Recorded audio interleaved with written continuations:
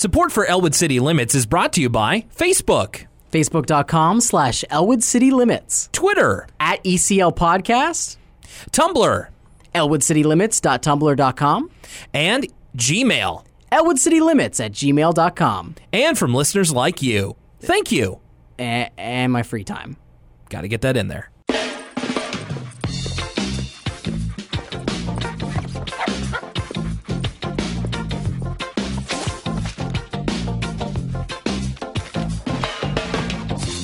Lucas, I don't mean to put you on the spot here, but I wanted to start off the episode with a question.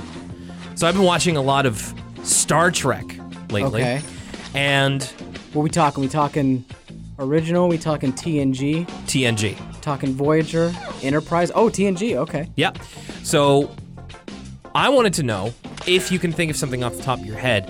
What would you do? What would your profession be if, like in Star Trek, money was no option and the only reason you had a job or a career is to better yourself or to better mankind? I'd probably do as little as possible. That's kind of my first thought as well. Like, there's nothing I can think of that I would want to do that would really, like, better humanity or Starfleet or anything like that. So Just eat things that come out of the replicator. That's what I'd do. I'd invent new recipes with the replicator. I'd be like, replicator, I don't know, make some computer. Make me some what is that ice cream called? Some Hasenpfeffer Hasenpfeffer? Yeah, computer. Earl Grey hot Hasenpfeffer ice cream cold. Well, first you start with some rabbit and then Speaking of rabbit, yeah. Happy Easter, everybody. Oh, there you go. You got yours in. So yes, happy Easter to you too, Lucas. And happy Easter to all of our listeners. It's time for another episode of Elwood City Limits. After a little bit of a break in our format, we are back once again. My name is Will Young, and of course that's Lucas Mancini across the table from me.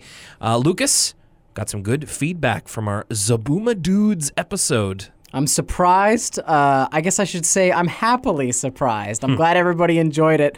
And you know what? I actually really enjoyed watching that one episode. Maybe if we had to watch more, I definitely wouldn't enjoy it as much. But I got a kick out of the Kratts. I'd say I didn't enjoy watching it as much as you did. I mean, there were some things after the fact that I enjoyed, but at the same time, it's a kind of situation where if you want us to do that again, you're going to have to pony up some skrill. I'm not going to do that for free. I have found myself, whenever something goes wrong, like I'm in my apartment, let's say I drop shampoo in the shower and it Yes. makes a big noise, hopefully not waking up my neighbors early in the morning when I wake up. I found myself going, that leaping lemur. Just blaming everything on that leaping lemur. Well, he is quite into everything. Now, of course, Zabooma Dudes, if you're not sure, just go back 2 weeks and check out that episode we did for April Fool's Day. We got a little bit of feedback here. First of all, I made sure to credit you. You were the one with the idea for Zabooma Dudes, and I think that it was a good idea. Yeah, I guess the timeline's a little bit messed up because that would have been for our listeners 2 weeks ago. And then there was that week off we had because you were on vacation. Welcome back, Island Boy. Thank you. So these are, I also am to understand we have some questions from those weeks as well, right?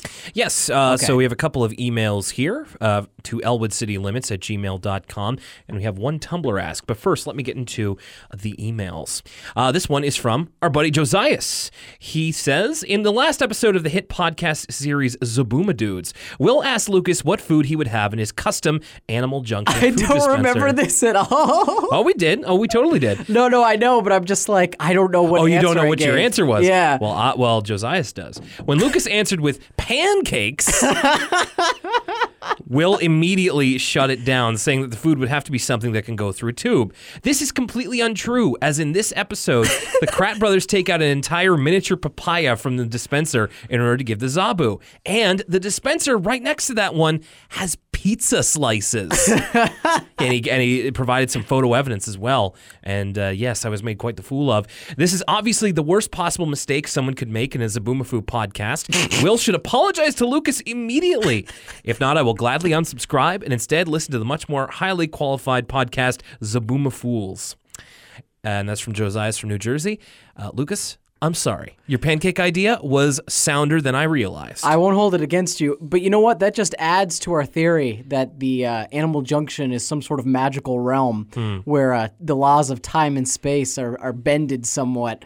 That this full papayas can come out of that tiny tube. It's yeah. What were they filled with? Those little bead things, aka seeds. Yes, seeds. And we also have one from Matt. Dear Will and Lucas, huge fan of and Arthur, I must say your podcast recently sent me on a crazy journey in order to keep up the charade that I'm always aging and getting ever closer to death. I understand, me too. I transfer all the podcasts I listen to onto video cassette to remind me of my childhood. What? That's crazy. That's awesome. Well, hang on. Recently, my tape player broke, so I had to get a new one to listen to your episode that aired on April Fool's Day. I found one at a garage sale for $5 American. However, it was covered in archaic writings. It was right about here that I was like, I think we might be getting into creepypasta territory. Oh, no. I bought this Sonic the Hedgehog game, and then Sonic tried to kill me. Pokemon Black. Oh, my goodness. not Pokemon Black. When I put in your episode, I was thrown through the multiverse and switched place with a version of myself in a world where you two fine gentlemen ran a Zaboomafoo podcast and not an Arthur one. Anyway, I see. He wanted to highlight a question we asked, what is the Animal Junction? He says, now through my younger siblings, I became aware of the Krat Brothers' third series, Wild Kratts. I saw this too. It was in my recommended YouTube videos after watching that Zaboomafoo episode. Me too. The series begins with live-action openings and closing by the Kratts, with animal features in between. The animated Kratts are around the age of Zaboomafoo-era Krat Brothers. The Wild Kratts have a crack team to help them and fly around in a turtle-shaped spaceship. The Kratts have a network of kids working for them. Well, that sounds super nefarious. I guess maybe the Animal Junction was located in Bolivia. We now figured it out. Oh, God. Which is very similar to the Animal Helper segments on Zaboomafoo. The most important... Wait a minute. The kids helping them is like similar to the Animal Helper segment, so it's like, children, pull this tree for us. I guess. No, I think he meant like the, with what's her name, was the little girl riding the horse. Oh, I see. They have child experts. Yeah, I was like, Animal Helpers like, let us ride on these children's backs across this creek. Yikes. The most important thing, though, is the Kratts have traveled through time with a time trampoline. They attempted to stop animals from going extinct. However, they learned... Whoa. Again... Okay, hang on. I'm sorry, but there is some, like... huge sociological questions I have about preventing animals from going extinct, and they're getting into some politics with the Krat Brothers. Anyway, continue. They attempted to stop animals from going extinct. However, they learned they couldn't do that. Oh, okay. I believe the Kratts decided that if they couldn't save the animal in their world, they would save them in other worlds. This machine became a combination of their teleporter and their time trampoline. This machine eventually became the Animal Junction. Personally, I believe that at some point after Zaboomafoo ended, Zaboomafoo snapped from all the brain-altering drugs the Kratts gave him, and he destroyed Wild Kratts Incorporated and Animal Junction. The Kratts were left in financial ruin and had no choice but to make an animated version of their early adventures to support themselves. Well, quite the fan fiction that we have here. Yeah, I'm not sure how much of that is actually like the plot line of that new show and how much of this came from Matt's wonderful imagination. Gosh, it's gonna drive me nuts. What's that thing on did you ever go on TV Tropes? Sure, I've been to tvtropes.com. There's I think it might be like Epileptic Trees or something where people are just like throwing out their own theories as to why something is the way it is. Aladdin's The Apocalypse. Yeah, yes, exactly. The famous one's that Rugrats one where it's like the Rugrat, yeah. But the thing with that is I'm not quite sure where it began and ended. Like the premise of this Krat Brothers show sounds so crazy on its own that it's not that far out of the realm of possibility that Matt's theories are correct. I'd like to believe they are. That's from Matt. He also says, P.S. Can you edit in Roman Reigns' dumb one-liner from Raw with some DW quotes mixed in? Keep up the wrestling references. Well, we will, but Matt, I found this a little bit difficult. I didn't really recall any DW zingers that would be appropriate for Roman Reigns on Raw 2 weeks ago, right after WrestleMania. But here's my best try. This is my yard now. Why don't you go back to your own house and stop bothering us? Okay, so, yeah, hopefully that's what you were looking for, Matt. And finally, we have a Tumblr ask here from Demixian. And I forget if we've answered this before, but just for new listeners and in case we haven't, what animals would you two be if you guest starred on Arthur? So, did we answer that or no? I don't know. We might have pontificated about it, but I honestly really, really don't know. Probably I'd be one of the ducks or something lame. Like those ducks that are rolling up the grass in front of Muffy's. Beautiful weather, huh? Yeah. The ones biking in the rain. Like, that'd probably be me. Like, what's the lamest animal we've seen in Arthur so far? What do you think you'd be a lame animal? I don't know. I don't think I'd be like... I think you'd make a fine bunny. Oh, yeah? Yeah, that's what I think. You think I'd be a bunny? That's how I think. That's what I think. Well, I appreciate that, Since Buster's your favorite, I mean, why not? That's true. I was going to say I'm probably going to be a bear because I like bears. There you go. So, easy as that. All yeah, right. that was easy. Yeah. All right. Much easier than, what would you do if money were no object? That's a little bit more of a true. deeper That's kind question. or what would I do if a time machine? Would you go back and make the animals not extinct? How does that, the butterfly effect? Anyway. I'd probably never use it. Too much anxiety. All right, well, let's get into Arthur episodes. Finally, it's been a while, and we certainly came back firing on all cylinders with, first off, I'm a poet. So I've been waiting to do this one. This one has been very interesting to me, and it starts off with Arthur. And this time he's not only speaking to us, he's reading us a poem. It's called My Sister is a Sissy by the poet Jack Prelutsky. So after I saw this episode when I was little, I went crazy trying to find Jack Prelutsky poem books. And I will say that I actually do have one that I found recently when I was going through all of my stuff at my mother's place. It's a Jack Prelutsky book called A Pizza the Size of the Sun. It doesn't have any of the poems in here, but... yeah, eventually I did get myself a Jack Prelutsky book, and he's a very good poet. I think there's the small bibliography in the credits of this episode where at the end it actually says which collection all the poems in this episode are from. Absolutely it does. And speaking of bibliography, Jack Prelutsky is a very long bibliography he has. Check him out on Wikipedia if you're into poetry. Well, I actually didn't know Jack Prelutsky was a real person as a kid. I guess I've never, as someone who's such a big fan of hip hop, I've never been that much into poetry. But as a kid, I don't think I pondered it too long. I was like, oh, this is an Arthur character they made up to tell poems. But no, these are all real poems. I was surprised. There's even some non-Jack Prelutsky poems in this episode. Mm-hmm. And I was very interested to learn that he is a real person doing research for this rewatch. So the opening here is Arthur reciting this poem, and since it's called My Sister is a Sissy, the main tying theme is that in this, the sister is afraid of everything. And so it's all these cutaways of DW being afraid of various animals. And I got to say, this is not the only relation it has to the main story is that it's a poem by Jack Prelutsky and the episode's about poems, but this was great. I loved this. Well, it takes a turn at a moment. Just when you think you're like, okay, I get what this intro's all about, it takes a hard left. So into David Lynch territory. Arthur's gotten weird. The writers and the animators have gotten weird here and there. But this opening is they let their freak flag fly, and I love it. It went nuts in a real serious way. So it's DW being afraid of all kinds of animals, and I must say that all it is basically DW coming face to face with various animals. So cats and dogs. A wasp, a rat, which I'm not a fan of. I wouldn't be. A turtle, right? There's guaranteed to be something an animal in here that spiders. You're not crazy about. I got spiders. a chuckle at DW running away from the little bugs because my girlfriend does the exact same thing. So yes. That was funny. So does mine. But then, hang on. What I was going to say is throughout all of these, there are so many different screams that DW's voice actor has to do, and I have to say, the kid has had quite the range.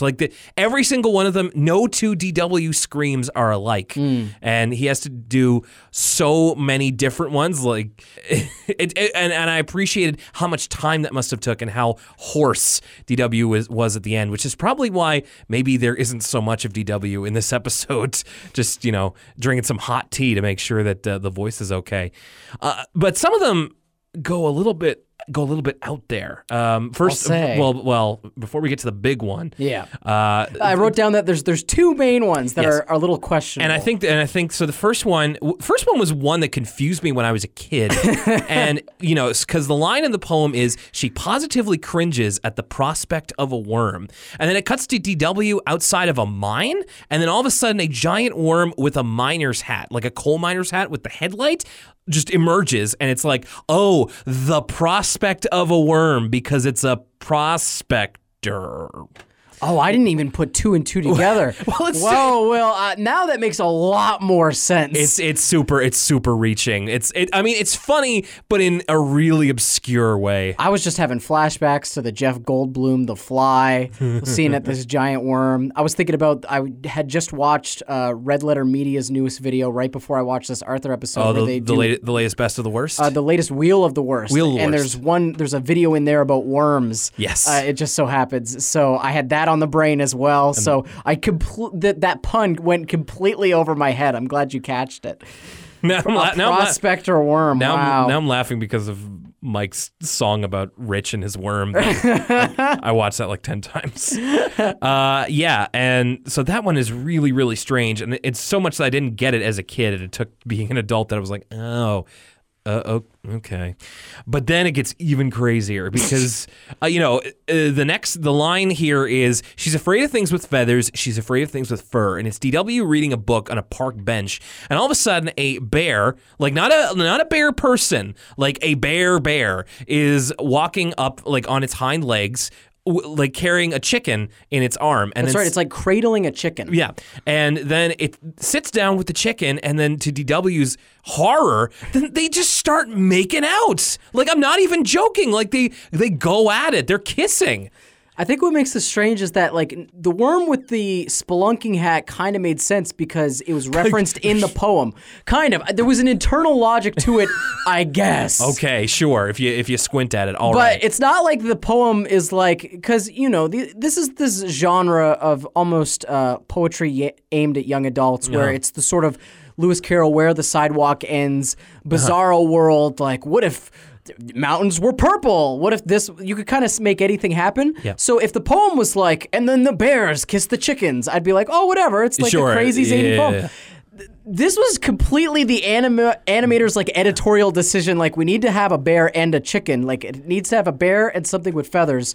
Why don't we make them make out on the park bench? Why don't we make it sexy? Why don't we make him smooch up a storm in front of this young child? Very strange. And I think it's an Arthur meme alert. I think I've seen a GIF of this or an image of this. Me too. And guess what? It doesn't make any more sense with context. No, it doesn't. It's completely out of nowhere and is never referenced again. It's really quite something. I think it's dethroned Donkey DW as the most bizarre thing we've seen so far. Oh, easily. Yes, I agree. But at the same time, I gotta respect it a little because it is just so bonkers. It's hilarious. It's fantastic. It's written in all caps in my notes. Of course, the final line of the poem is, she's scared of almost everything. How come I'm scared of her? So almost a nice little capturing of Arthur and DW's relationship there, perhaps unintentionally. So we start off the episode, it's all about a poetry contest that the library is putting on, and Mr. Ratburn brings this to the kids' attention, and Fern is the only one who signed up. So finally, Fern gets a name, to which Francine says, Fern never said she was into poetry, and Binky says, Fern never says anything. And then Francine has a little dig at the poetry contest. She says, listen, I'm a poet. Moon, June, spoon, a loon. Which actually, like, off the top of the dome, to pull out a loon like that. Bars. I'm very impressed. Mm-hmm. So then it cuts to everybody having lunch. And then Binky is kind of making fun of Fern even more. Just like, oh, think about poems. It makes me sleepy. And then Rattles gets a dig in there. It's like, Binky, you know what's more boring than a poem? What? 2 poems. It was funny. I'm not gonna lie. Maybe it's because I'm sort of, especially as a younger person, I always had this perspective on like kids who were way into poetry in like high school. Yeah. And I was like, who are you guys kidding? Like those artsy types, like much like a Fern, I would always be like, who are you guys kidding? Like, oh, I'm so cool. I know who Jack Kerouac is. I'm way into Alex Allen Ginsberg and I'm in 11th grade. Hey, careful now. I hung out with those kids. For sure, but I always, in a playful way, I always like making digs at those kind of people. So I was sort of channeling Where Rattles you going, in that Ginsberg? moment. Yeah, exactly. And then Fern finally has enough, and she stands up and gets right in Binky's face and says, "You only make fun because you couldn't write a poem if you tried." And Francine's like, "That's the most she said all year." And it's like, okay, so Fern is asserting herself here among the cast. Then after school that day, Binky apparently his pride is quite wounded because Fern leaves the school and then Binky runs after her and is just like trying to defend himself from that savage burn, but also kind of inflicts a self burn here because he says, "Maybe I couldn't write a poem, but neither could they." They're just like, it's like, I can't write a poem, you're right, but they can't. And then he points to the mob that's behind him. There's the mob of main characters that are trailing. And there's so much, I had to watch this scene twice because there's so much just off mic audio that's supposed to be coming from the background. There is. That if you really dig into it, it's hilarious. It's some of my favorite stuff in this episode is in this little sequence where this crowd of people are sort of harassing Fern from behind. And it's not just background din, it's they're actually saying things. Yeah. And Binky is, asserting that he's better than everybody at poems, even if he can't write a poem. So, okay. He even says at one point, singling out Arthur, he says, "I could write a better poem than you with my brain tied behind my back, Arthur." Some graphic imagery. Yeah. Binky's been reading some Clive Barker or something. So at this point, Fern kind of stops everybody and kind of tells him essentially to put up or shut up. And, everybody kind of saying, "Yeah, I could totally write a poem," but nobody's really throwing down. So Fern is throwing down the gauntlet herself that everybody should take part in the poetry competition. And there is some good overlap here. In fact, right as, everybody's voices are growing, and like you said, there's a lot of voices in the background, Binky also singles out Arthur again. He says, "There's nothing Arthur can't do that I can't do." And I'm just like, I don't know why he has this thing for Arthur all of a sudden. There is, I'll single out my favorite line from kind of when everybody's voices piles up on each other. Clearly they just recorded these singularly because you can hear them quite clearly. It's not just like just people yammering in the background. Binky says, "Somebody hold me back or else I'll write a poem now." I wrote down that one. That was my favorite too. There's also, I think, a moment, so Fern's challenge exactly is that they have to write a full poem for the poetry contest, or else they'll have to join the poetry club for a year. For a year, that's correct. And of course, nobody, I guess, wants to do that. That's, kind of a limp punishment, but at the same time, I guess nobody wants to do it. It's also kind of unenforceable. I was thinking about this. I get that this is nitpicking because, of course, if this challenge didn't exist, the episode wouldn't happen. But it's like, how is Fern going to force them? It's like an extracurricular activity. She can't be like, "Mr. Rapper, they made this bet. We got to make them go to this poetry club meeting." Going to be using the honor system. There you go.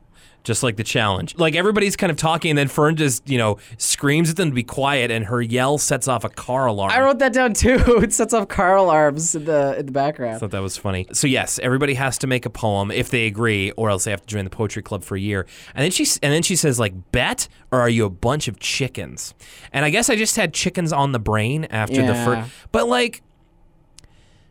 I don't know if there are chicken people in Arthur, but given that it's the name of an animal, do you think the chicken is maybe along the same lines as baby? Do you think that's also a slur in Arthur's world? I don't know. Again, they've been playing fast and loose with these rules. Remember, people have already commented on antlers and stuff like that. You with the antlers, if you remember. Yes. So you with the ears. Yeah, right. You with the ears. That's what I'm thinking of. Yeah. So I have no idea. I don't think so. I think they just couldn't think of a better word for coward. Sure.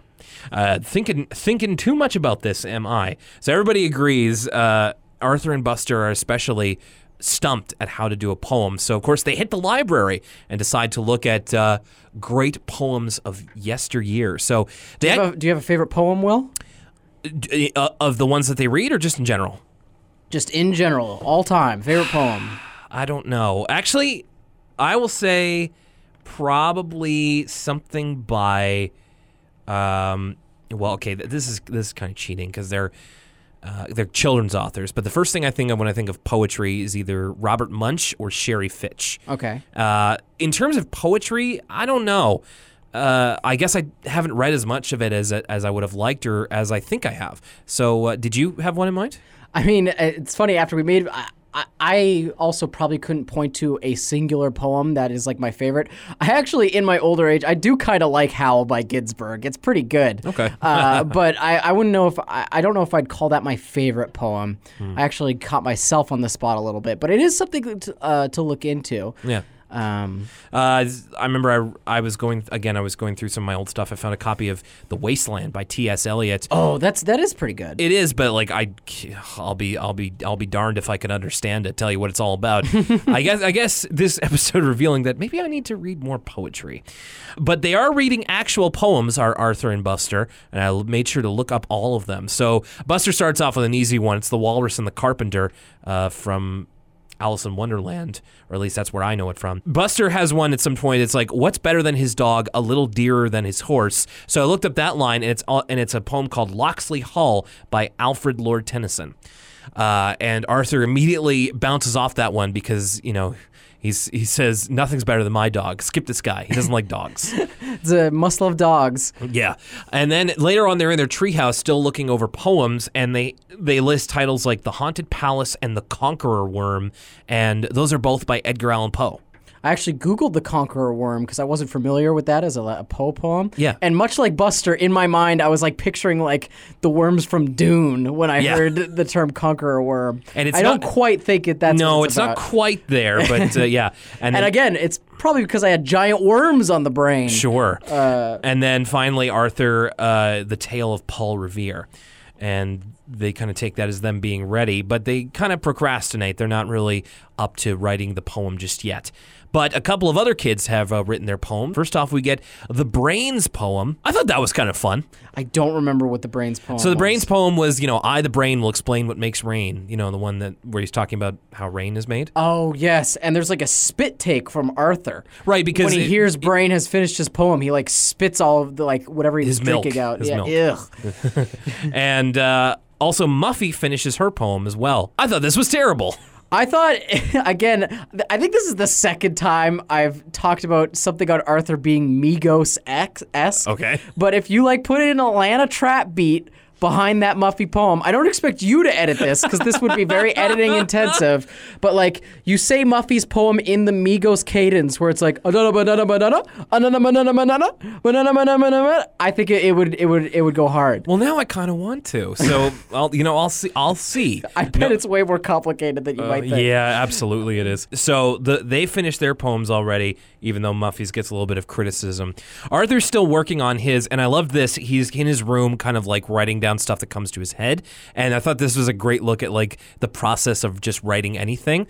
He comes up with this really whack line, just listen my children as I tell you about a duck and a chicken on a bus to Oklahoma. And as soon as he says it, he just goes like, ugh, like just crosses it out. I actually, when I was watching this, I just like snorted when I heard the Oklahoma line. It's so terrible, but Arthur knows it, and I thought that was really funny. He tries to enlist Buster's help, but Buster's too busy watching a video. Which I love this. I've made this excuse so many times, but it wasn't actually me lying or anything. I was just like, I gotta watch this video, man. I can't hang out. Well, imagine if your buddy was like, hey, can you help me move a couch? And I'm like, it's like, well, I'm not doing anything, but I'm busy watching a YouTube video. Sorry.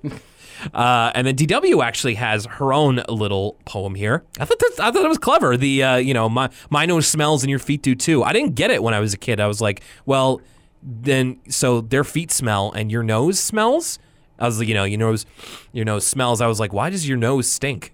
Like, why does your nose smell bad? I think I've heard that one before. I think that's like a street like... Oh, it's a roses are red, violets are blue situation. Yeah. Surely. I think I might just be sick of roses are red, violets are blue, TBH. Arthur decides to enlist Fern's help in order to, write a poem. He's really having trouble with this. Goes to Fern's house before school, but then finds Buster, catches him in the act, trying to use Fern's help as well. And then finally, Fern just lays it out straight for them. She's just like, why don't you just write about what you like instead of, aping famous poems? And then Buster says, who'd want to hear about what I like? And then Fern just goes, who wouldn't? And I thought that was actually something cool that she does this again later, where Fern is actually like really super helpful and encouraging when people actually take the poetry challenge seriously. Oh, it's true. Like, she hasn't said anything negative about anybody's poems. She seemed delighted at Brains and even Muffy's. Yeah. She's just happy people are trying to get involved in the literary arts. She's not really here to critique people's poetry, whether it's good or bad. Right, exactly. And then we go to the library, which is the site of the poetry competition, and we get our first guest voice of Arthur so far. I was going to ask you, is this the first time there's been sort of a guest character on the show? And many ones to come. I know that there's certainly some big stars ahead. In only a couple of episodes, we're going to get arguably one of the show's biggest stars. But I never, congrats to Jack Prelutsky. I did not remember him being the first. Yeah, so Jack Prelutsky. It's not a bad likeness. It doesn't look exactly like him as doesn't I have a beard. Yeah. And I'm not sure if have we seen an Arthur character with a beard thus far? Does his uncle have a beard? He kind of has a whose uncle? Arthur's? Arthur's, yeah. I mean, Arthur's grandpa, excuse me. Arthur's grandpa has a mustache. He's got a mustache. It's kind of weird putting facial hair over an animal. Speaking of his uncle, I think the guy from Arthur's family reunion, I think he did have a beard. Or a mustache. I think he had a very Mario Bros. Super Show He absolutely look. had the Captain Lou Albano. But I was going to say that it's kind of weird to put facial hair on the Arthur characters because they're anthropomorphized animals. But the Jack, maybe he didn't have facial hair at that time. When I Googled him to see what he actually looked like, in all of his pictures, he's got this big gray beard. For sure. Jack Prelutsky reciting his poem, It's a Very Boring Day.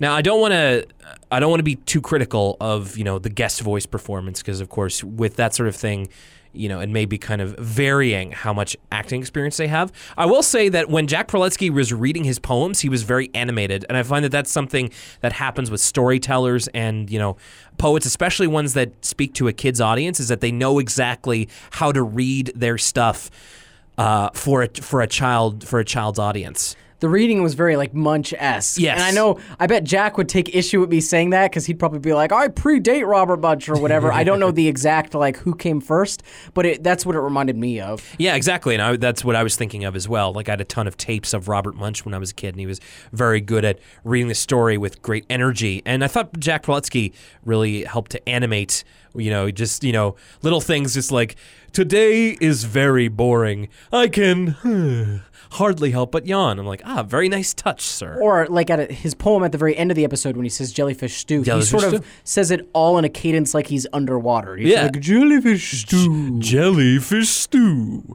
I'm loony for you. Yeah, exactly. So I thought that he did very well in that regard.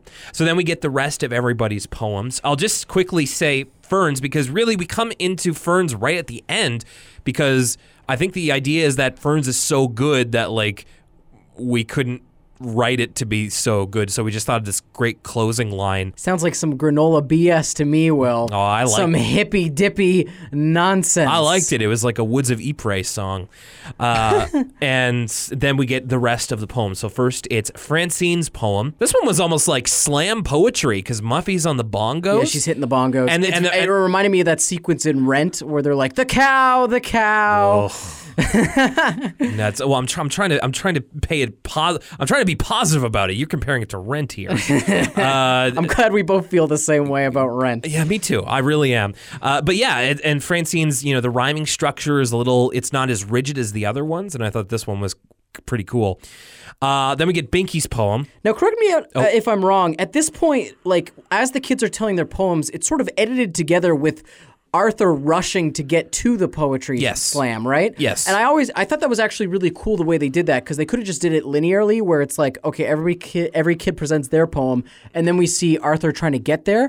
But it's almost almost edited like a Soderbergh film or something, where the character's poems reading is narrating over the action of Arthur trying to get there, and then coming up on all these obstacles. It really adds a ticking clock to the sequence. There's a pace to it that it wouldn't have had otherwise. So I bet it's if kids were just getting bored of these cartoon characters reading poetry and they had just animated like the character reading it, I bet it's to keep those kids entertained, and I appreciated that. For sure. Binky's poem, this was bad. Oh, art's subjective. Yeah, for sure. And I mean, listen, they're kids. I'm not, but he's rhyming, like Muffy says, he rhymed poem with poem 4 times. But again, the important thing here is that Fern is very encouraging and gives him an extra round of applause. So it's about the effort more than the product. I had a perfect joke for this. There was a rapper who recently got in trouble because he rhymed something with something twice, and people were goofing on him. Just one rapper? There was one recently where it was like Big Sean or someone, but I couldn't for the life of me remember it. But it was perfect for this. They had some whack rhyme where it was like, I'm gonna rhyme this word with this word, and it's like, ooh, no good.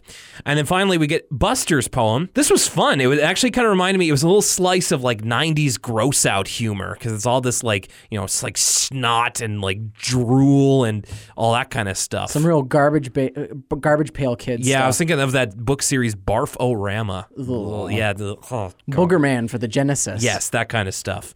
And then finally, before Mr. Proletsky can name the winner, Arthur speeds into the library and gets his poem out there. This one was good. Arthur really took us on a journey. What I actually really like about the Arthur poem is, unlike the other ones, it gives us a visual element, and I like that more than the poem itself. If I was just listening to the poem on its own, like our listeners did, I think it works better with. I love the way the artist drew the monkey. It's again not an anthropomorphized monkey. It's supposed to be sort of. It's like a King Kong-esque story, but a little bit more lighthearted, a lot less murder and death. It's like King Kong, but if it was Donkey Kong. You slap a red tie on Jimmy the Ape, then he is Donkey Kong. I don't know, man. Donkey Kong straight kidnapped Paulina. You know what I'm saying? Cold-blooded kidnapping. Paulina. And then Mario kidnapped his son, so there's whole kinds of drama with Donkey Kong. Yeah. But I did I really did like the way they drew the monkey. He's got a really happy face, and I felt really bad for him when he's like, oh, I don't want to be in the city anymore. Yeah. I really enjoyed this whole sequence, though. It was it felt like I had to look up, because for a second I thought Arthur had just plagiarized someone else's poem. It really came off as if it was one of Jack's poems or an already well-known one. So I was surprised to know it was original for the show. I thought it was cool. And then finally, Jack Proletsky says, the winner of the contest is, I hate contests. You all win. Bullshit. I was going to say somebody has to win. Some more granola nonsense. Yeah, no, I can't truck with that. So we're going to determine it here. Lucas, who do you think won the poetry contest? Ooh, you're putting me on the spot. So so keep in mind we have Brain. Yeah, Brains happened off screen, we're to imagine. No, Brains happened. Well, I mean, he would have performed it again at the thing. Yes, I'm assuming that the ones we've heard so far are the ones that were performed. So there's Brains, there's Muffy's, there's Ferns, which I think is. Well, we didn't hear the whole thing, so we can't judge the whole thing. So Francine's, Binky's, Buster's, and Arthur's. I might actually say on technical skill, I'm going to say Brain. Okay. I think Brains was the most advanced and he had the best wordplay in his. But I'll think by just pure enjoyment, I'll say Arthur's. I liked Arthur's the best. Right. I think Arthur's is deserving because it is. I think it tells a great story. But I would actually say for me the winner is Francine. I liked how outside of the box hers was. She didn't feel the need to stick to structure. She had visual aids for it. I thought it was really creative. Maybe I didn't like it as much because I was just thinking about Rent. Yeah, maybe so. But I didn't let that drag it down. So there we go. Our winners, Arthur and Francine. And then finally, Fern says nobody has to join the poetry club because they all did the challenge. Then everybody vehemently, steps up and just no, I want to join the poetry club. You can't stop me. I want to join.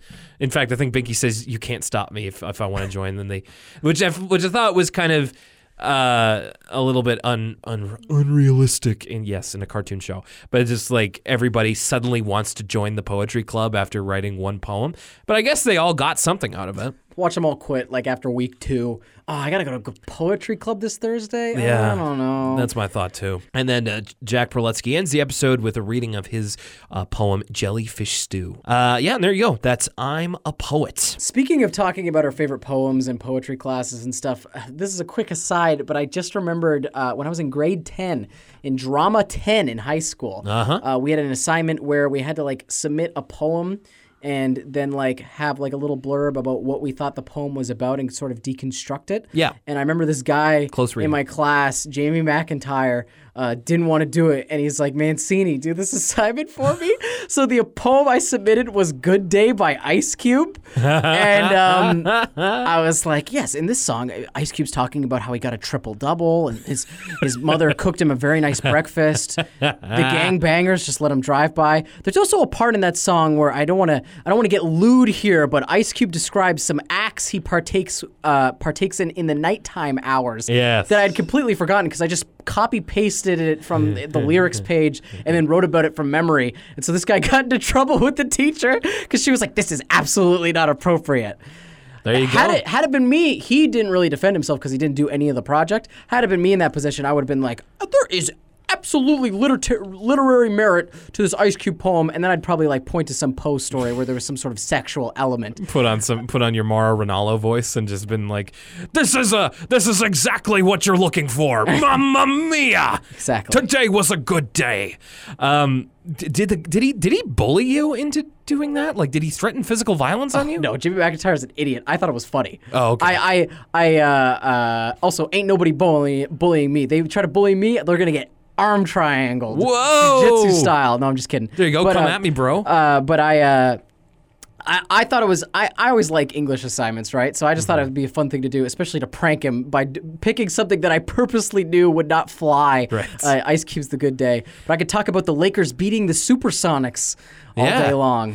You didn't get to see the Word From Us Kids? Because I didn't. No. No, I didn't either. What did we call that segment where we make up what we thought Words From Us Kids was? It was like Word From Us Adults or something. Yeah, no, sure, but this one's kind of a slam dunk of just like they're probably just doing poems. Oh, good point.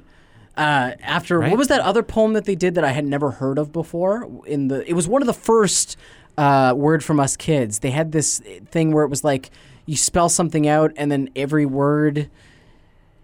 I remember you explaining it to me and me finding it way more complicated than it should have been. I don't remember. Anyway, hopefully they do something a little bit. I'm kind of sad that we missed out on all these kids' bars. Yeah, me too. Because I'm sure some kids maybe there was like some kid had a real hip hop swag with the way he wrote his poem. Maybe. I would love to see that, but alas, it exists in our imaginations. Who's a Boston area rapper that's like our age right now? A Boston area rapper? There's none that I could think of that are our age, but like when I think of Boston area rap, I guess I think like Chumbawamba, but they're more from Ireland because a lot of Irish people moved to Boston. Or not Naughty by Nature, or is it Naughty by Nature? Who does Jump Around? House of Pain. House of Pain, that's what I'm thinking of. House of Pain is that's again an Irish rap. That's the closest thing I can think of. House to of Pain Boston were rap. definitely not in elementary in 1996. No. They were very popular in 1996. Yes, they were. Okay, so the Scare Your Pants Off Club. Arthur starts this episode once again, and he is deep into a Scare Your Pants Off Club book, and he is talking about, have you ever had a book that you couldn't put down? And Arthur cannot put this one down. Has that ever happened to you? Have you ever had a book that you couldn't put down? Oh, for sure, absolutely.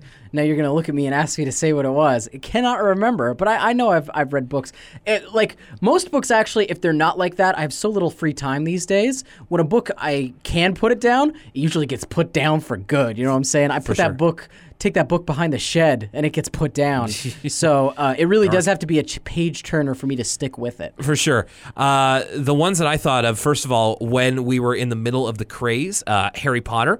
Just so the sheer fact of like you had to read it or else you were behind and you couldn't talk about it with everybody else. So like I speed read the mess out of those and I don't remember a lot from it because I didn't exactly retain the information. The other ones are the better wrestling autobiographies that I've read. So like Bret Hart's book, Mick Foley's first book, the Hardy Boys book. Actually, I stayed up late reading all of those books. Did you read Daniel Bryan's book? That's really good. Yes, I did, but I didn't stay up late. I read that in the hospital. But yeah, no, that was a real page turner as well. I also I read Shogun in high school or junior high. I read Shogun, which is a meaty read, but it's very, very good. So that's Cool. one I'd recommend. And I would also probably say The Watchmen. The first time I read that, I had a real hard time. I think I devoured it in 2 days or something. And so Arthur is just reading this absolutely everywhere, getting sucked into it. It actually made me miss when that would happen to me for books, because I would do that all the time. I used to read walking home after school. And of course, the thing that I immediately noticed, and that it's hard not to, is that the Scare Your Pants Off Club is pretty much your analog for the popular, very popular during the mid-90s children's book series Goosebumps. Or Scary Stories as well is the thing I thought of. Yeah, the one with those black and white pictures. Yeah, sure, but Yeah. but I think it's more meant to be Goosebumps, because Goosebumps was like a serial of different books. Like they had, because Scare Your Pants Off clearly has title after title after title. You're right. Scary Stories had three great books, by the way. Really? Was there only 3 Scary Stories books? I could have sworn there were more. Huh? No, I have all 3. Trust me. And Goosebumps was heavily serialized and had the book after book after book, and it was so popular. Like it was everywhere. It was in your school library. It was in your library. I mean, there was all kinds of Goosebumps. Did you ever get into them? Only the TV show. Me too. And what was the last time you watched an episode of the wonderful Canadian production Goosebumps, the TV show? Fairly recently, actually. Oh, yeah? What'd you think? It's not great. It's not great. And you know what? It's also not as I find episodes from what I've watched, the episodes of Goosebumps I've watched are less so bad it's good, funny. They're kind of more boring, whereas you watch Are You Afraid of the Dark? That stuff is hilarious. I strongly recommend. I know it's on Netflix in Canada, but if you haven't seen it, Are You Afraid of the Dark is so funny. Yes. Taken in a modern context. But another great Canadian horror anthology production. I don't know what it was about horror anthologies, but they were all filmed in Canada. Yeah. Goosebumps, Are You Afraid of Dark? Friday the 13th, the TV show, also filmed in Canada. It's because it's cheap to film in Canada. That's right. Those Vancouver tax credits are just they're making the money flow. Montreal, yeah. No, you're right. When I watched Goosebumps, I was kind of. It's, for some reason, Are You Afraid of the Dark just ages a little better by the sense of it's actually kind of just silly and fun. And occasionally kind of scary. Goosebumps better theme song, though. Yes, absolutely. So Arthur is just wrapped up reading this book, and it's obviously going to be all about this book series as we start. We start on a Saturday morning as Dad is making his world-famous Whoopie waffles. Damn, I want some Whoopie waffles. Now, what makes them Whoopie waffles? Why? What's Whoopie about them? Well, for one, when people see them, they go Whoopie. Well, sure. But two, I assume because Arthur's dad's not one to take an Eggo out the box and put it in the toaster. No way. He's probably got a waffle press or something, and so he makes the mix possibly from scratch. He is a baker by trade, so I'm assuming it's his homemade. Maybe he's throwing some crazy stuff in there, some nutmeg up in those buttermilk waffles. Could be. They do look pretty thick AF, but I thought maybe when I was a kid, I was what are they filled with, cream or something? No. I just wondered what made them Whoopie waffles. They had to be, if it had the name, it had to be special in a way. Sure, I bet it's the devil's in the details, and he's probably got some amazing waffle recipe. I mean, I've been to different breakfast restaurants here and there where they make their own waffles, and you could tell the difference between a good waffle and a better waffle. For sure, especially when you compare it to an Eggo or something, like you said. Arthur is on his way out the door, can't get out fast enough, and has to slam down a waffle, by orders of his dad. Just necks that waffle like a beer. Just kind of chews a little bit and then just swallows it. At least half still formed. And I was shaking my darn head, man. I was thinking about if someone offered me homemade waffles, big old stacks. You couldn't keep me away from the house. That's right. You'd have to pull me from that chair. You'd have to take the waffles away from me. Put some butter and syrup on that, man. I am in the kitchen for an hour. And then so Arthur is on his way because he has to get to the library to be first in line to borrow the new Scare Your Pants Off Club book. And remember, The Mysterious Hand was a Scare Your Pants Off Club book. Oh, yeah. Do I ever? There's not a lot of stink that mom and dad can raise about that because their kid wants to run to get to the library. So just all right, well. And this isn't like your libraries nowadays. I was just going to say the exact same thing, Will. It's not like he's running to go play Minecraft. Mom and dad, I got to go to the library. Oh, it's great. He's reading. Cut to League of Legends tournament. Yeah. Like, No, he's not. He's not going to surf the internet. He's not learning how to play D&D. He's not playing his local Xbox One. No, he's going there to read, son. these newfangled libraries. I'm gonna watch 7 on DVD at the library. Arthur runs out of the house, and we realize that it's in the fall because everybody's got their fall clothing variants on, like jackets and coats and stuff. And like I said before, in fashion, what's old is new again. Everybody's styles right now look straight out of 2017 with all the bombers and the windbreakers and stuff. Yeah. That whole look has totally come back. That's true. Everybody's dressing like Mac DeMarco in this lineup. Francine's got like her varsity thing on, but still like that design, you're right, is pretty in right now. And of course, Arthur gets there. He's pretty much at the back of this huge line outside the library along with all his friends. And, they're just like, guess we should have met earlier. Then they're just like, well, I guess we could find some of the old ones to read again. And we get a couple of the names of the Scare Your Pants Off books, like Curse of the Mummy's Breath, Bones in the Attic, and Zombie Substitute Teacher. Now, of those 3, and clearly 2 of them are like, tee-hee-hee, this is like our parody of horror books. Bones in the Attic sounds like it could be pretty hardcore. Yeah, it's true. But that could mean all sorts of things. Exactly. Like that could just be a true crime, like serial style podcast about the bones in the attic. Yeah. I just finished S-Town. Me too. I finished S-Town too. I was just thinking, we're on the same wavelength this week. We're watching Red Letter Media. We're listening to S-Town. Now, I found these bones in the attic. What do you... I don't know what's going on here. Wow, that really got you. Oh my goodness, I haven't heard anybody parody S-Town yet, so I can't believe it hasn't happened yet. That's so funny. I found these bones in the attic. And the funny thing about these bones in the attic, so we went over to the attic, and it was like nothing I've ever seen. And he said, "Oh yeah, this old attic has been around here for as long as I can remember." I was amazed by all It's so funny, Will. John B. McLemore took me out to his garden maze. It was bones in the garden.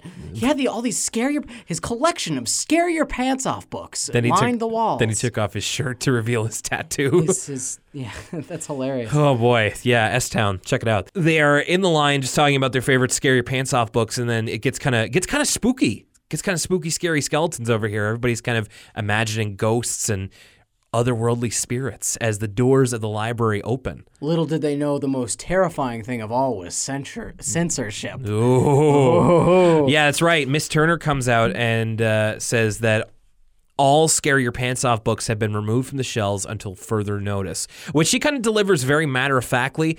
But I gotta believe from knowing people who work at libraries and just kind of having a bit of that insight, I bet she was furious about those being taken off the shelves. For sure. It's funny. So this is the point where I realized what this episode was really about. It's like, and also this is a kind of a time and place episode because this kind of thing still kind of goes on, but with the advent and popularity of the internet, not as much. But there was that era in the late 90s where there was sort of scares about everything, especially not to get too dark, but after Columbine and stuff like that, people were pointing to things like trying to ban Marilyn Manson CDs. People tried to ban NWA in the 80s. Oh, yeah, sure. I was going to say it goes before that, like in the 80s with the content labeling for CDs and like Tipper Gore. The Dungeons and Dragons scare. Everybody thought their kids were getting into Satanism. Heavy metal. Mortal Kombat, Night Trap. Yeah. And then even most recently, like thinking about this whole thing. Actually, I'll save that for later. But there is a moment in this that reminds me almost scarily of a real life person. And this episode would have come before all of that. So I'll get into that a little bit later. Okay. But this episode, it was kind of a fun flashback for me because it's a very time and place thing of, remember when like people were trying to ban things all the time, specifically like kids media, like only 90s kids will remember this. Exactly. Yeah, and that is what it indeed turns into because Arthur and Buster are watching the news. That's right. They even have the fun acronym. Back at Buster's place, and the books were banned because of a parents group called PAWS, PAWS, and it stands for Parents Against Weird Stories. And it's really, like, I gotta say, they really kind of did their, I say did their homework, but I'm sure it was everywhere around then, just of This sounds exactly like something that probably did happen. Like parents groups and, the conservative right kind of getting together and, deciding censorship is the thing to make sure to protect our kids. That's right, taking out, and it's actually, there's been tons of cases of it actually happening with books in schools, like Huckleberry Finn, for instance. Right, like that's a classic band book. Yeah. All that kind of stuff. And the author they try to get in touch with, her name is E.A. DePoe. Did you get the joke there? Because this took me like 20 years to figure out the joke. Well, I know it's like a play on R.L. Stein, but I don't know. So initial. Yeah. Last okay. name. I didn't realize that. That's a good one. I totally missed whatever you're about to say. E.A. DePoe. Just take out the duh. E.A. Poe. Edgar Allan Poe. Oh, went over my head. Interesting. And of course, it turns out later that it's a pen name, and I'm just like, all right, well, that's kind of fun. I will say here, I kind of had, again, we're on kind of a similar wavelength, because I was thinking with your director's cap on, because as Buster goes to turn off the TV, he kind of points the remote at the screen, turns the power off, and then we get the brief flash of red. And just to indicate the TV turning off. I thought that was kind of a cool touch. I love details like that. Yeah. So Arthur, Buster, Francine, and the Brain are trying to figure out if they can do anything. And Arthur's really charged up about this because, of course, Arthur Reed. And he doesn't want to see his favorite book series go away. And he tries to mobilize them. He says, come on, we can't give up. We never gave up before. And then Buster and Brain are just like, sure we have. Lots of times. Just it's a classic, like your friends being realistic when you're charged up about something. You're just like, yeah, we have. Well, Brain busts out my favorite line of the episode. He's very matter-of-factly says, generally speaking, minors have limited access to legal recourse or arbitration. Now, these are funnier in hindsight watching this as I'm older, because I totally understand everything Brain's saying. Yeah, for sure. I'm just like, well, yeah. Brain's making like total sense in this instance. He's like, so they talk about a couple times when, they banded together and got stuff done, like when they helped Arthur clean out his garage so they could go see Galaxy Avengers. Now, this is easily 10 years before the Marvel Cinematic Universe started to take shape, so we get a little mashup here of Avengers and Guardians of the Galaxy. Isn't that interesting? Yeah. Another thing Arthur has predicted. And then the other one was them trying to help Buster with math, and they've got these giant cue cards, and Buster isn't quite getting it. So then they decide what they can do is create a petition, which is actually something that isn't so much of the time. In fact, I'd say it's more timely now than maybe it was back then. So Arthur's idea is that if they get enough signatures from kids, then they'll show the parents group that enough kids really want their books back and are willing to stand up and raise their voice about it. So petitions obviously have been something, not anything new. But I find that petitions are something that come along a lot these days, especially with the advent of change.org. A lot of online petitions to remove things or keep something going, to the point where I think, online petitions are totally useless now. Well, I was just going to say, that, like, I wrote down that this episode kind of overstates the power of petitions, but I think that's a product of the time. Yeah. I think when people actually had to, like, approach people on the street and get them to sign something with a pencil, right. Then delivering that list of thousands of names. When you have the mounds of paper in your hand. That image is a lot more powerful when it's not as convenient of going, oh yeah, I'll support this, and type it on your keyboard. Exactly. So they decide to round up signatures through various activities, such as Buster being a carny and getting Arthur to tightrope walk over his kiddie pool, which doesn't go too well. It's not exactly much of a show. Arthur just kind of starts in the middle and then just falls. But you know what? The crowd only reacts once he's fallen, once he takes that bump into the water. Yeah, it's like Arthur's Mankind off the cell moment. I was gonna say it's like Arthur's in an FMW show.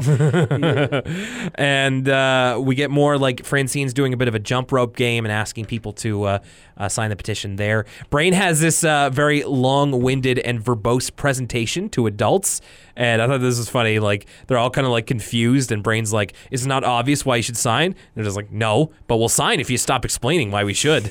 So it's like, all right, well, that's one way to get him. Other ways, like Prunella getting the help of people at roller rinks, Sue Ellen's like running after joggers. I must say, in like the jogging scene and in the jump rope scene, these people have immaculate handwriting for people who are on the run. I just thought that was kind of funny. And then Arthur is kind of doing the doing the shoelace express, as Lucas Mancini would say, and just getting people's signatures that he finds.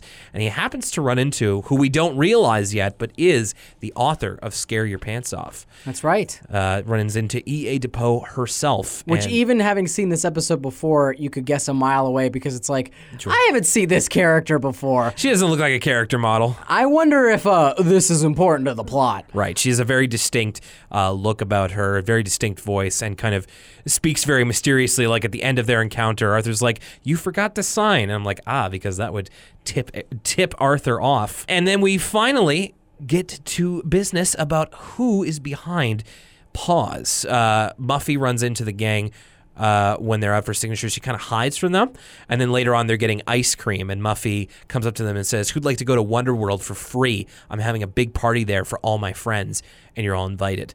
But then Buster spots on a TV, a window in a store, that Muffy's parents are on TV, and then we get it. Ed and Millicent Crosswire are the people behind Paws. And I must say, of any character in the Arthur universe, the Crosswires are the perfect pariahs to stick on an uptight conservative group like this one. Like, you need a bad guy, they could be your bad guy. So Mr. Crosswire and Mrs. Crosswire started Paws to save other kids because, the scary books gave Muffy nightmares, and which is, as we'll find out, completely preposterous. And Muffy reveals that anyone who does the campaign against Paws can't come to her awesome party. She rented out a theme park or something. Theme park. Yeah. And so then we're faced with an actual kind of a moral conundrum. Do they sell out their ideals to go to an awesome party, or do they stick to their guns and miss out on fun? So that's actually, for a kid, that's some moderately high stakes. It's interesting because thinking about it now, I didn't actually realize this until we're now looking back at this episode, but given the time and place this episode was made, it's interesting that it takes a stand on this subject at all. Because this wasn't, in retrospect, we could be like, remember when people were trying to ban everything? Yeah. Wasn't that silly? But at the time, this would have been, right in the middle of, trying to ban all that stuff. And so it's kind of, for lack of a better term, ballsy of the Arthur writers to take a stand on this subject. It's not often Arthur gets political. It's usually just general lessons, this is good, be nice to each other, general life advice. This episode takes a straight up stand on an issue that some people were on the other side of. You're right, but I will counter that by saying this is absolutely the issue that Arthur, the show, would come down on, because it has to do with kids' literacy. That's true. It's something that I feel strongly about too. And I imagine that, I think that this episode does a really good job of communicating how important this is, but there are even, there's more depths to it, of the sense that, when you ban this book, you're really depriving kids of an opportunity to read, to learn, and to continue their journey reading. As E.A. Depew says later in the episode, she's like, that's why writers work so hard to make stories kids like to read, so that they will keep reading and then it will become a part of their lives. And I think that this is absolutely, for a character that is so fundamentally tied with literacy, of course this show would absolutely have something to say about this. And I think it's good. I think it's good that they did have something to say. So Arthur's kind of ruminating over this. He's really not sure what he wants to do between what his heart wants and what his head says. We also get a bit more of Dad's clowning in the background. We kind of seen him in a bit of a clown getup before. It's a great juxtaposition because Arthur's mom is doing taxes or something. Yeah. And Arthur's dad's getting ready to be a clown at a benefit. Yeah. It shows the difference between their two personalities and professions. And he also says, can't be afraid to look like a fool for something you believe in. And just well, there you have it. Then it's the next day at the Mr. Crosswire holds a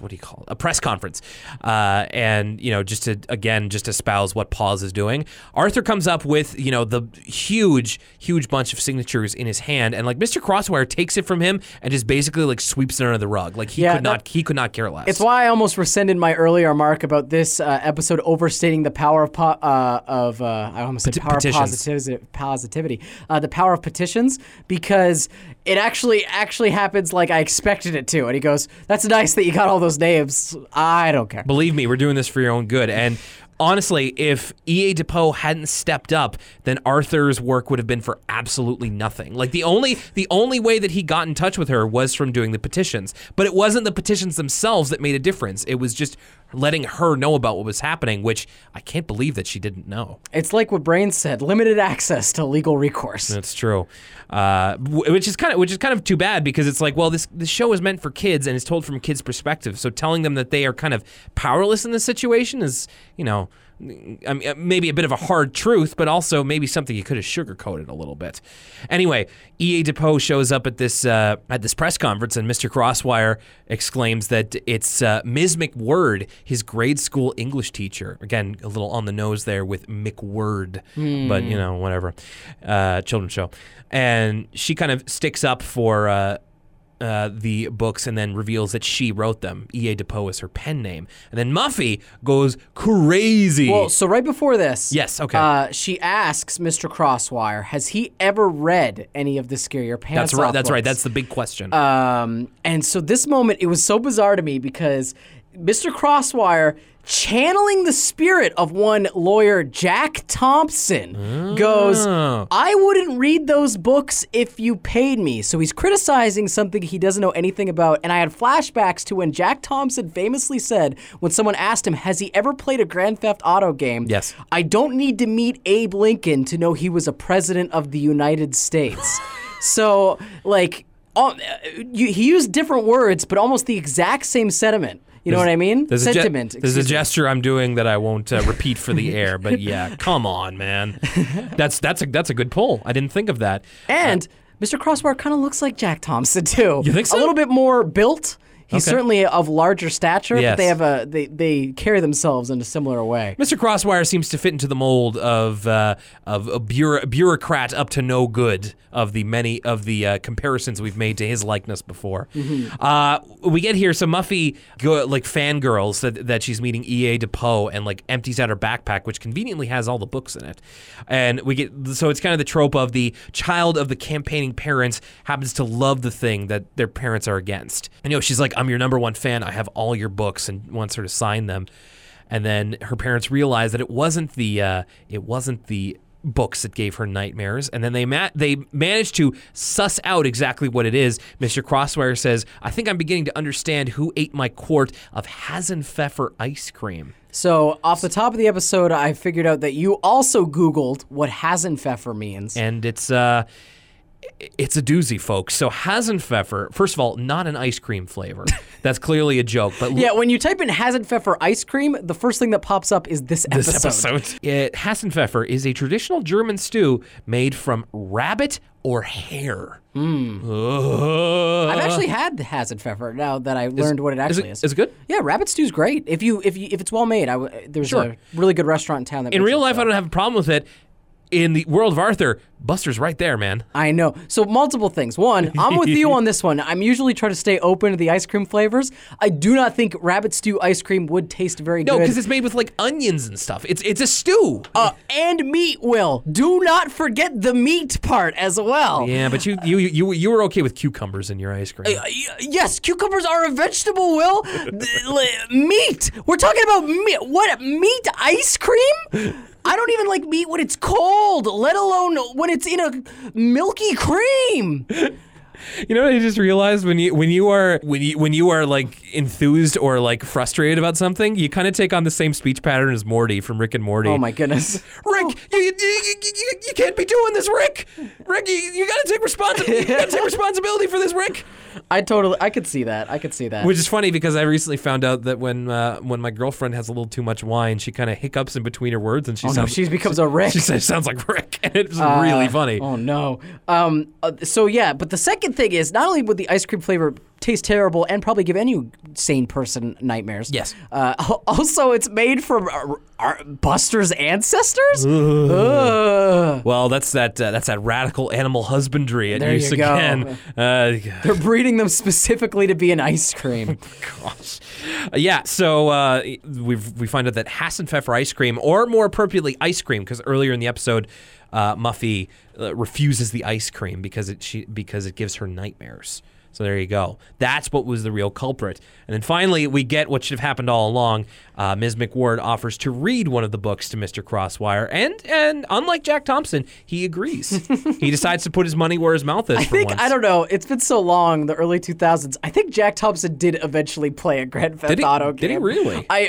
That era of like video games drama has been pushed out of my head because I think we've all come into agreement as a people that video games do not make kids violent. Yeah. But I remember back then that was an issue I was very passionate about. Yes. I remember reading those Jack Thompson headlines and getting so mad. Yeah. I really was the kids in this scenario, I guess. Like, that was the closest I've ever been to being like, someone needs to put a stop to this and save the video. Who will speak for the video games? Turns out too many people. I guess so. Isn't it funny how the world turns? Just follow 9 Volt on Twitter and you'll see what I mean. And Miss McWhird reads an excerpt, or maybe the whole thing, of her book, The Haunted Hamburger Stand, and it changes Mr. Crosswire's mind. He decides to. He's already a fan of haunted meat-based foods, so. Cursed meat. Yeah. And then Mr. Crosswire allows the books back on the shelves on one condition, that she reads another one. So she reads one that I didn't really have a title, but I'm going to say it's called The Old Man. So yeah, everything went better than expected, and everything is back to normal. So I think that worked out pretty well. Okay, so let's go all the way back to I'm a Poet. What did you think? I thought it was okay. Okay. I learned a lot from this episode, which is interesting. Like, Arthur is usually an educational show in that it deals with lessons rather than just cold, hard facts, much like Zaboomafoo, perhaps. But I actually learned a lot about different children's poets and poetry, and like I recognized poems, but I didn't know who wrote them, and so when I Googled them after hearing them in this episode, I learned some stuff. Right. But I also think this is an episode where, and the other episode has similar problems, where when they focus on an ensemble cast, it's fun because you get to see what everybody thinks about everything. So, what Buster think about this? What's the brain think about this? You get to see, you learn a little bit about each character, but it kind of makes the episode fly by, and you can't really sink your teeth into it, especially because they give so much time to the guest character in this episode. Yeah. So I thought it had a good meaning. I thought it had some fun moments, but it wasn't like, for lack of a better term, meaty episode that I could sink my teeth into. Okay, I agree with you. I see what you're saying. I think I maybe responded to it a little bit better than you. I liked it. I thought it was fun. I love it. I love episodes in general, like you said, ensemble episodes, especially ones that kind of give us a peek into what their big interests are, or like how they would respond to a certain challenge, how they would, and this was definitely it. I love seeing everybody's different take on what kind of poems they do. I thought it really accurately reflected their characters. I thought it summed up their characters very well, and I thought they were very imaginative too.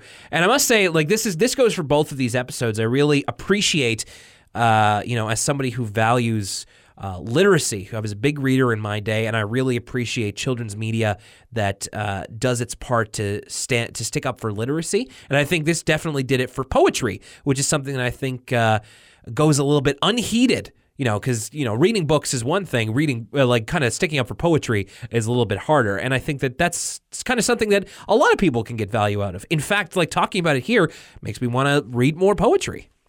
So I really responded to it well, but you're right. It's not exactly the most in-depth episode. I will say very quick before we move on to the next episode.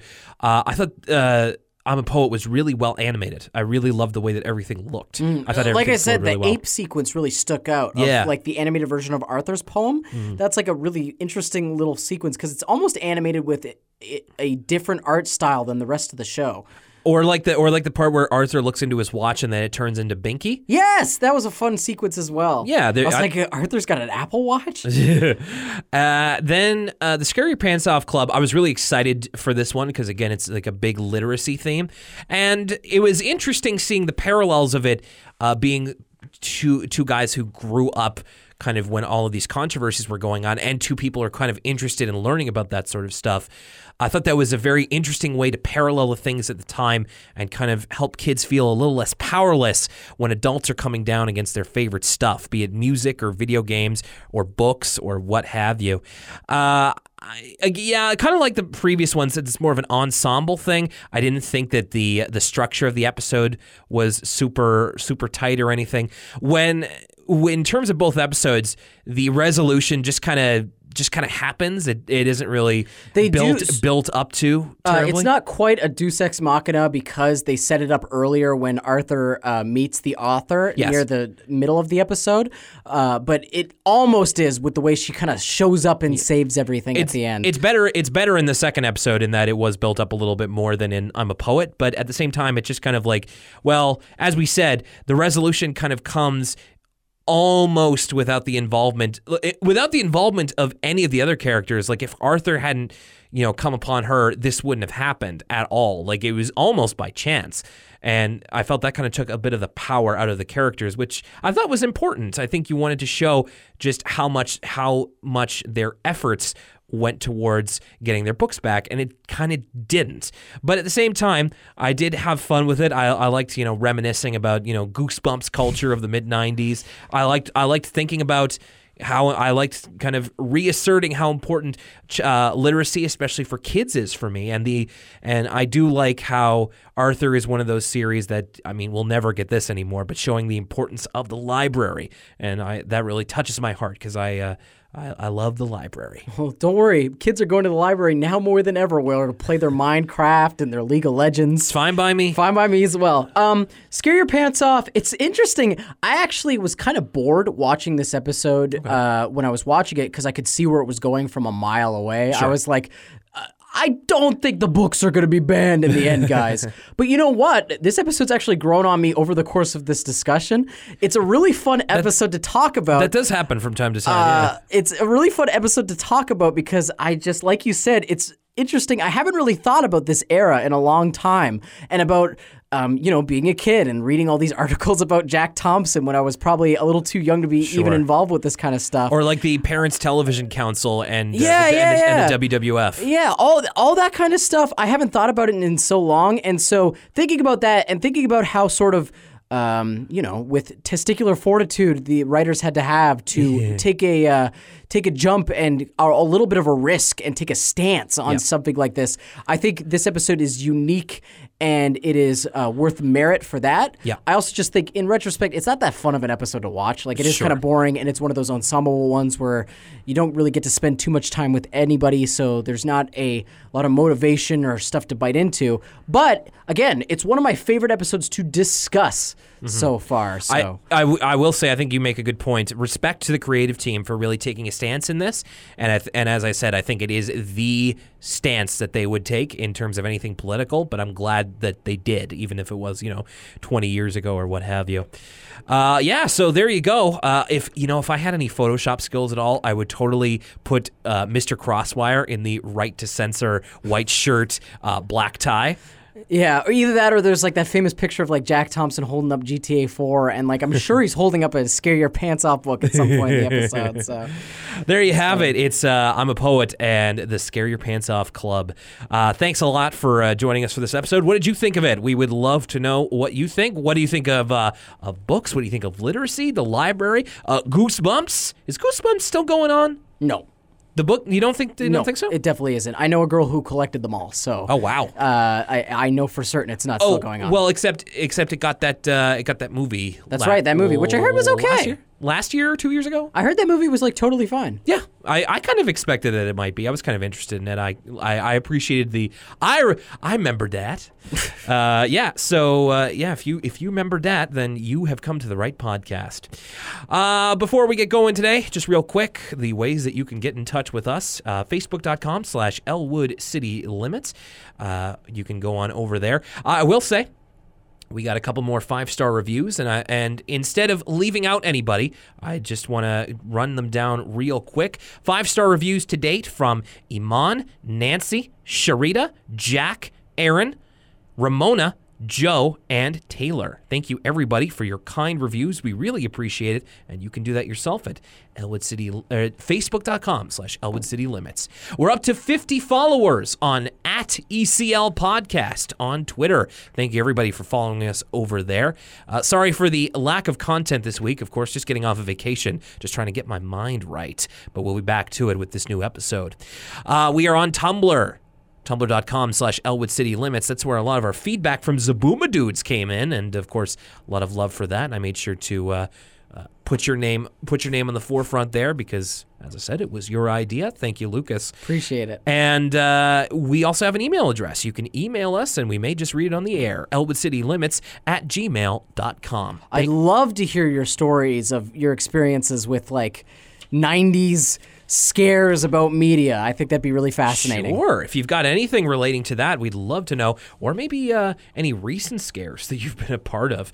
And you can find us to listen to us either on SoundCloud, soundcloud.com/Elwood City Limits, or you can find us on iTunes. You can give us a rate and review over there. We really appreciate it. I'll have to look at the ratings and reviews sometime soon. Make sure we're not missing out on anybody. And thank you to everybody who has so far. We really truly appreciate it. Coming up, we are 2 episodes away from the end of the first season of Arthur. Nearly a year. We're just about, let's see, 1, 2, 3. We're about 4 months away from doing this for a full year, and we are just about to hit the end of the first season. And next week, we'll be talking about My Club Rules and Stolen Bike. Oh, man.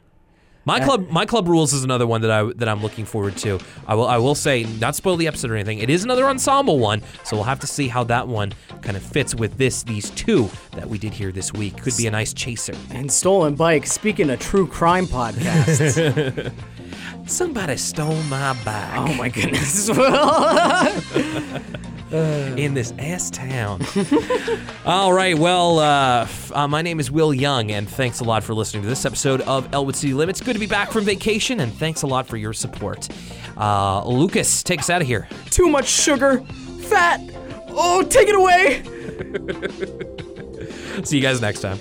R.I.P. to Charlie Murphy as well, before we go. Yeah, actually. Rest in peace, Charlie Murphy. Everybody go home. Watch the Prince basketball sketch. Yes. Watch the Rick James sketch. As long as you're, let's say, if you're 16, you're That's fine. right. You're fine. That's You know what? That's You know what? No. that's when I watch Chappelle's show. You're fine. Yeah, you're fine. So Charlie Murphy, rest in peace. This is my yard now. You know you're not supposed to dig in the yard.